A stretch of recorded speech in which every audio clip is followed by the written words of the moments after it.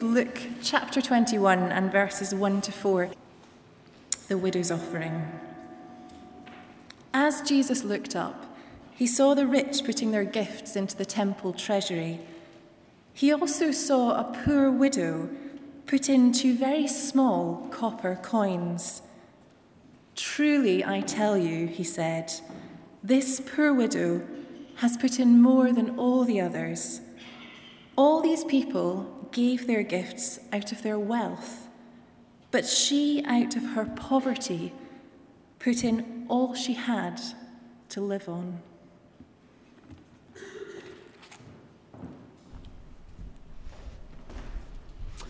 Thanks, Alison. Good morning. Always so good to be in church, to be opening God's Word together. My name's Mark Cameron. I'm the Director of Worship here, and it's a privilege to get to do this together this morning in this place. I wonder if when we come to the sermon, what we expect in a church service and what we hope for, how do we engage? And I just want to encourage us, when that's happening, let's get the Bible out. It's really good to check that what we're speaking on is there. And this is a conversation. This is a study together. This is us diving in.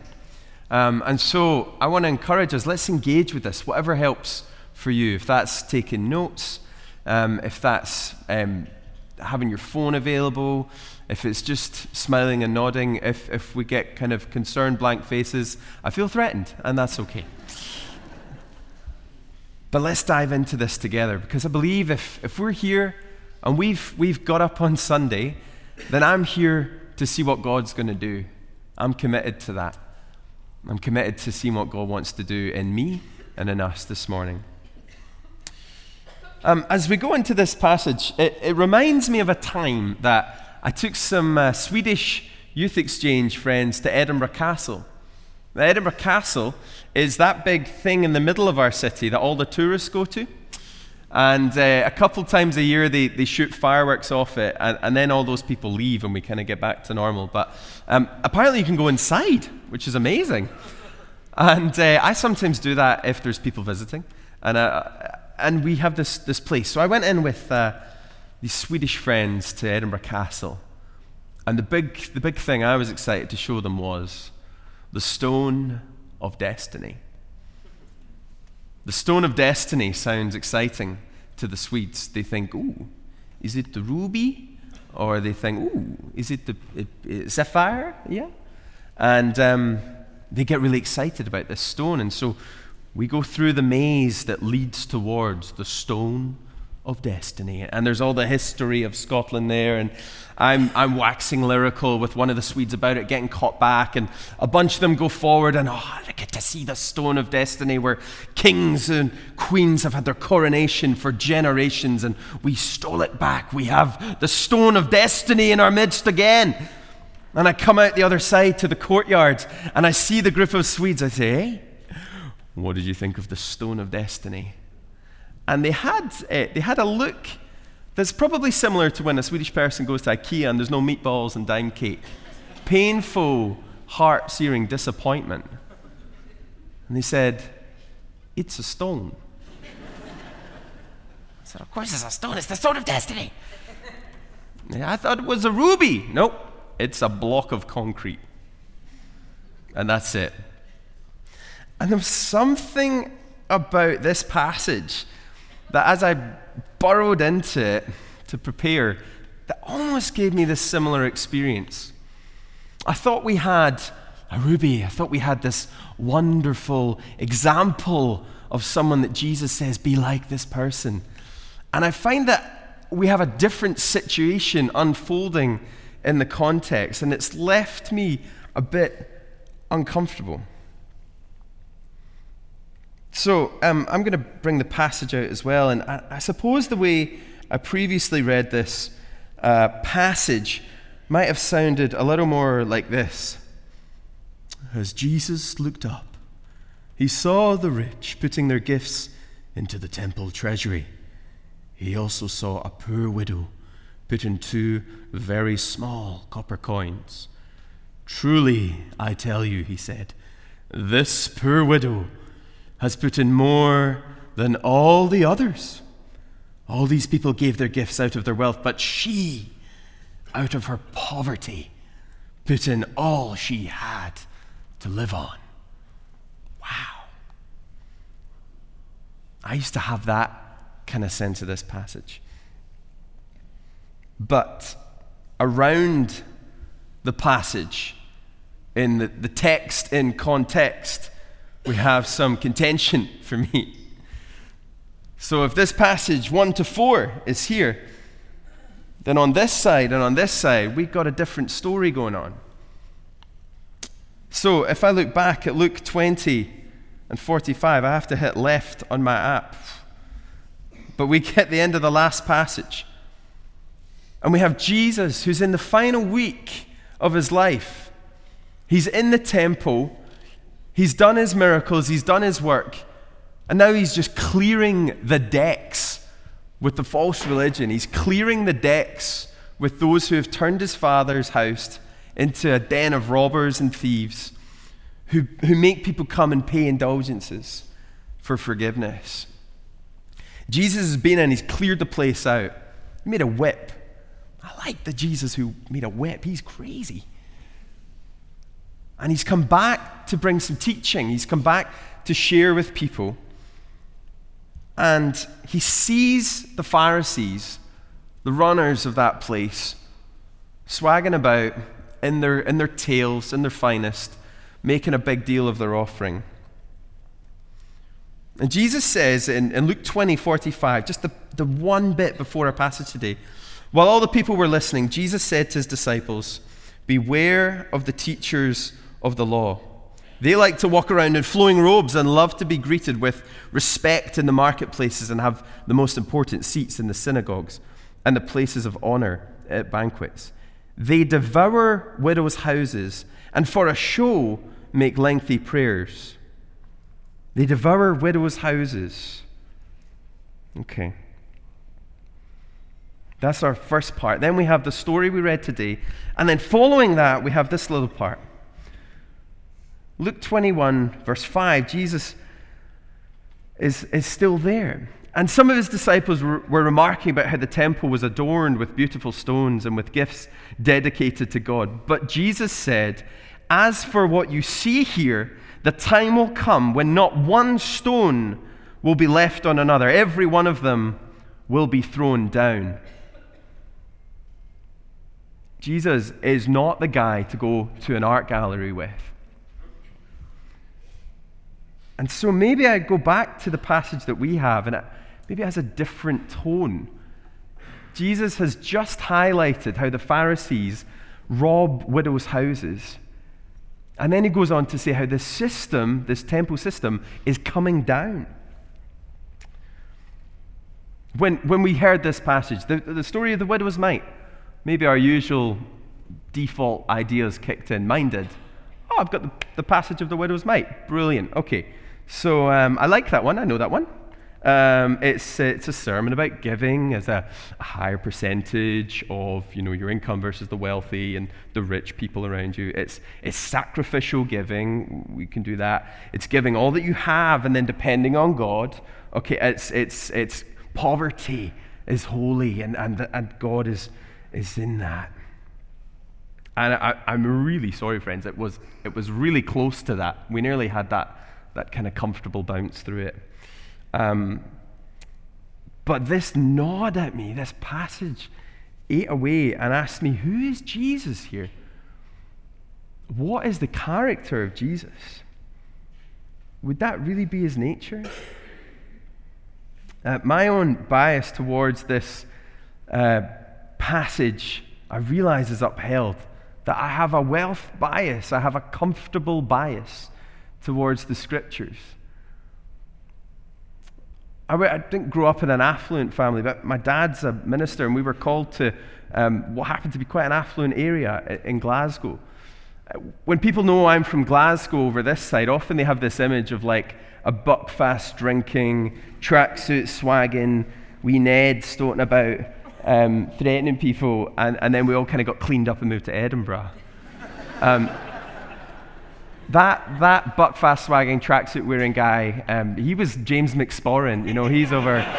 Chile Gemma is from there. If we ever come across as being people of the world from Glasgow, it's not true. We're suburban to the core, and I have a terrible bias on the world for that. The biggest threat from where I was from was "my da's going to sue your da," which translates as "my father will sue your father in court." I'm a comfortable person who looks down on the widow and who has a wealth bias. My background yells at me when I read through the scriptures, and it paints things differently. And then this passage comes along, and it kind of comes tumbling down for me when I see Jesus talking about it in that context. When we have that story before where he says, "Look out for these Pharisees." I'm putting a huge warning flag over it. These guys, they're not good people. If they offer you ice cream or rugby tickets, do not take them. They're fake. These are rulers. These Pharisees run the temple. They forfeit money from people. And then on the other side, we have Jesus, who, as the disciples are like, "Oh, wow, look at the beautiful topaz stones." He's like, "Yeah, that's coming down. It's all breaking. This whole system is coming down." And so we have this temple system at play here. When he says they devour the widow's houses, these Pharisees, what does that mean? And why did he put it right before the widow came to give? The Pharisees that run the temple had a huge following of women. That was how they financed the lavish lifestyle. A lot of how the temple was financed was from the income of widows. The historian Josephus specifically alludes to this influence in his writings and says how the Pharisees had acquired, that they were directors of the conscience of widows. Doesn't that sound horrendous? This temple system at play here, this rich exploiting the widow for her offering to uphold their lifestyle, this is like the modern day equivalent of land grabbing. Situations in nations where if a husband dies, someone else in the family will come and they will claim the land as family land and cast the widow from it. They receive the benefits and they exploit the widow. We literally give to IJM to stop that kind of activity. It's so similar to the work that the widow's in. Because we get to this person, we don't know her name. We don't know her story. We don't know if she has children. We don't know much about her. But we know what she had, and we know what she gave. She gave everything that was there. 2 mites. According to that, that's about 1% of a day's wage. What is that? On the living wage, 1% of a day's wage is about 60p. That's all she had. She had it in 2 coins. And she came to the temple amongst all these rich, lavish people. She came to where the offering was given, and she puts it in. They gave publicly in this context. They came up and they lavishly poured in the offering. They had very clear signs in the temple courts publicly of where you could give. It was put in a shofar horn, and then that open space went into the bank. The treasury was almost called the money prison. That was the idea. And there's something, again, aghast for me, passionate about worship, that a horn that usually symbolizes a call to worship was the horn that was used for people to deposit their offering and to be exploited by the system around them. And we see this widow giving everything she has, and I realized that for a long time I thought, I'm meant to applaud that. I find this hard. I find this really, really hard. She walks forward and gives everything she has. She doesn't hold on to one and give the other. She gives both pieces in. And Jesus highlights 2 things about that. In verse 2, the scripture says she came in poor. And the word for that is the Greek word penichas, which is needy or poor. Not completely gone, needy and poor, hanging on. Jesus says, after she's given, Jesus highlights that she is tochas, which means she is destitute. She's got nothing now. Everything she's got has gone in.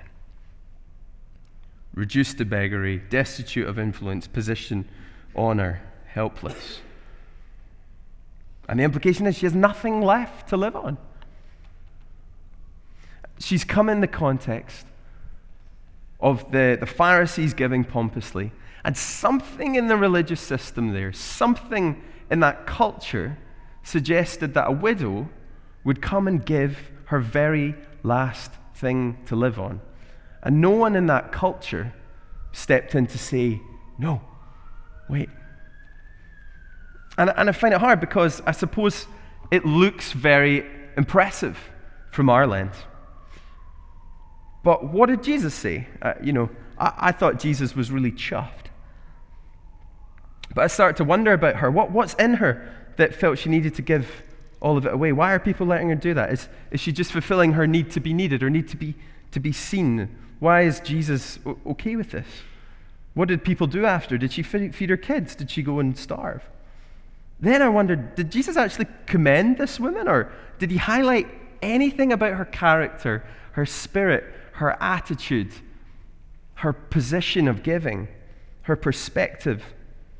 Did he make any comment? Did he say this is how we should model it? Did the disciples jump in? No. We don't have any comment on it. What we have is an incident of a widow giving her very last, sandwiched between two passages where Jesus is refuting the system that predicates that. Refuting the Pharisees and then saying he's tearing that down. All she had to live on. We have a woman who placed her religious duty above her well-being. We have Jesus highlighting this. And so, what do we start to do with this? This is a bit unsettling. It wasn't the great little story I remember as a kid. Doesn't preach nice. And so I wonder, well, what kind of culture creates the guilt or the setup that a widow ends up giving her last 2 coins to the offering without somebody, we assume, stepping in, or without somebody doing that? If we were to see this today, if we were to see somebody doing that in our church, we would say, whoa, no, okay. We see the love that you have, but we can't let you give your very last. We want to make sure you're provided for. We want to make sure you are cared for. Can we help you? Can we help you manage things? Are you getting the support you need from our system? It kicks off something within us, eh? It kicks off a response that we see the image of God in that person, and it reflects something of the image of God in us, which is to love, which is to value another human. And when we see nations that exploit the poor, when we see gospels preached that say, send us your love offering and we'll sneeze on a handkerchief and bless you with that for $10 right now, we say, no, that's not right. I mean, it's easy to kind of adulate poverty when we have the option of stepping out of it any second. It's easy to enter in Lent and Ash Wednesday and give up something when we know that the temptation could just bring it right back in real easy. We're coming from a different place. The Bible makes it so clear that we love, that we support the widow. Jesus picks on it right there. James writes about it in chapter 1 of James. Religion that God our Father accepts as pure and faultless is this: to look after orphans and widows in their distress and to keep oneself from being polluted by the world. Jesus is shouting out to us here, I think. Giving predicates the poor giving so that they can be blessed, or so that we can measure our own giving as better or worse, is going the way of the temple. it gets trashed. The passage continues where the disciples remarking about the temple. And when Jesus says he's going to tear it all down, he must be setting up a new way. We're not left hopeless. We're not left just realizing that we might set up a system, or that we in the world we live might support these systems which tear people down. Jesus offers a new way. So, heart giving, what does it mean? If we were the disciples there, if we were with Jesus as we are with Jesus now, what does it mean for us to respond to this? Where does it leave us? Where does it leave our church? How can we create a lifestyle worth living from what we see here? There's something about being freed and freeing others in giving. Giving's not a statement of your class or your finance, it's a state of our souls. It's the heart that's met Jesus and is desperate to see a world where people are cared for, where the wealth and power are in check and the poor are loved into life. Jesus isn't comparing our giving to the widow as much as he's caring about how we treat and view the widow, the vulnerable. In that culture there, the widow might have just been a symbol of someone who was vulnerable, who could be taken advantage of, the abused. We see that in the last 10 years since the financial crash of 2008, we got a chance to really wake up to a world that was preying on people's finances, a world running on the reins of greed. And now, where we are, maybe in the midst of a winter and anxiety, a shoring up, hey, let's put our borders tighter, let's just be aware of everything. There's not a lot of tension. In our light and shadow that we have, we get to ask now, well, what are we giving? In the midst of all the issues around us, what are we giving? What is Jesus creating as the alternative to the system which he tore down? Something in that starts with having that identity rooted in Jesus, rooted in him. Free us and freeing others from greed, freeing us from the pomp that the Pharisees had, freeing us from the lens which holds down the widow in the temple, freeing us from an identity rooted in a postcode or a school level or an education system or an achievement structure. We get to take stock. We're a wildly generous church who love to give, who love to create beautiful things in our society. In the places that we spend the 6.5 days of our week, people in this room right now pour their life out to create a fairer, more gracious, more whole system for those who are vulnerable. And so the question today is, in that place, who is Jesus to you? What is he doing today? When you, like Jesus, look up, as he did in the temple courts, what do you see? Where is it lifting the widows of our society, the taken advantage of, the destitute? And I want to know, how do I become that generous and non-judgmental person? And all I can start with is just saying, here I am, Jesus. Here I am, Jesus. It's uncomfortable, but that's the only place I know how to start. I get to come to the cross of Christ. I get to die to my old self, my false self, my I'm better than the poor self, my go the poor generous widow self. I get to start a new way of seeing and living. So we start now from a fresh place where all those mindsets and all those ways that we see get to come to the cross. And they get to come to Jesus, one who would love to open us up. Where the temple, where the church, it's not built on widows' homes being plundered on the backs of the poor. Where I can't celebrate a widow who's being ripped off. I can recognize her heart, her positive intention for generosity. But I must see something more. We seek the transformation of the whole of our society with the gospel. And this is part of just changing our motivation to see that. What would it actually start to look like to live and love in the opposite way to the Pharisees? How do we start with getting our motivation changed and our lens changed on this? So a couple of things just to help us close in this. We recognize that everything is God's. All things belong to Him. We don't get to pomp around what we give back.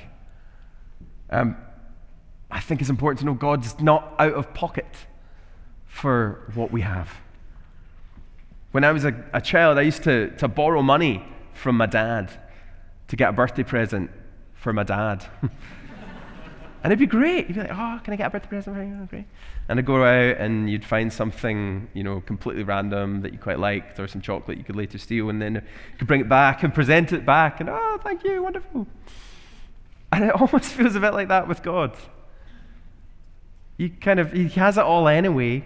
We just sort of borrow it to do some stuff in life with, and then it's all God's anyway.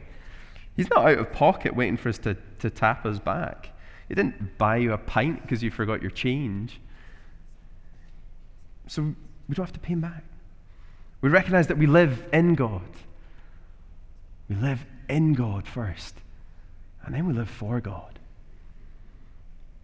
We know we're already loved. We know that Jesus has already been on the cross. He's not coming to do it again. He didn't forget to cover something that we did. He's done. It's complete for you, and what He did to save us is perfect. And so it begins to change our perspective. Rather than thinking, I have to measure up, and sometimes that looks like I have to give to kind of get past that. We get free from that because we know we're loved beyond measure. God hasn't got maths on how He measures us. We love from the cross, not for it. We love God because of what He's done, not for that. We don't please God so that He will love us. We give then from the love of God, not for the love of God. We give from the love of God, not for the love of God. And that starts freeing us from that pomp, that ceremony, that stuff the Pharisees displayed. And it is enough to free us, enough to change us, stopping us from measuring up and starting these systems that puff up ways that the poor are exploited. It frees us to give hilariously, to give generously, to give lovingly in life. So just as the worship team come back up and help us to respond to this, help us to pray, I want to imagine, what was it that Jesus longed for then? If He saw the Pharisees' way of doing it and said, these are not good ways, and then if He saw this widow struggling to make life work, and He saw her pouring in literally her life to this, and then if He saw the temple set up, all that system, and said, this is coming down, then what did Jesus propose is coming back up? Jesus is not just a God of deconstruction, and our Christianity can't just go to a place of deconstruction. Jesus is always in the movement of reconstruction, redesign, tweak, move. So what do we have then? What do we have? A church where we can take care of the vulnerable, where our faith informs our giving fully, it forms our lifestyle, where we are generous, where we say no to a world where our systems create conditions for poverty. What if we love creating a world where we actually use what's in us to create work and create opportunity for other people, where we tackle the injustice in our systems and in our own selves, where we live and bring breath and words and influence to the systems surrounding us in housing, in pay, in jobs, in living conditions, where we work to lift the quality of life day in and day out for every individual, where the hope of the gospel provides hope for others. The thing that is full of hope for me in this is that when I'm seared by this passage and wonder what's going on, my hope is to look at the church. My hope is to see in people the other way that Jesus proposed. In this room just now, and in the where the youth are right now and where the children are right now, the creative solutions to the worst problems of humanity are being developed. People right now are encountering the living God, the creator of all things, who's pouring out wisdom, who's pouring out ideas, who's pouring his heart into people, that it would break for society, that it would break for the widow. In this room just now, we see people who work in families, who sit down at the table every day and set out a new way of being. We see people who work at every end of that system for the widow, perhaps. The lawyer who creates justice, the counselor who works through it, the civil servant who helps enable housing. This is happening across all of us. Week to week, we're part of something far bigger. This is the gathering to celebrate it. But as we go, 12:30,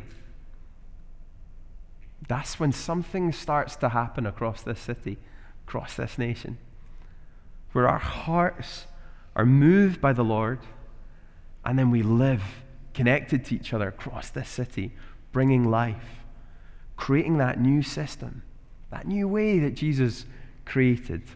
Doesn't look like a temple, it looks like a people. And so as we just begin to pray on this, begin to close, I just want us to think, do we know that we're loved by God? Do we know that we could be part of this incredible new way of being? There's an invitation to that, maybe for the first time this morning. Or there's an opportunity to step further into that as we continue to work this out, this Jesus who's creating a new and living way that starts in our hearts and gives out to the world. Amen.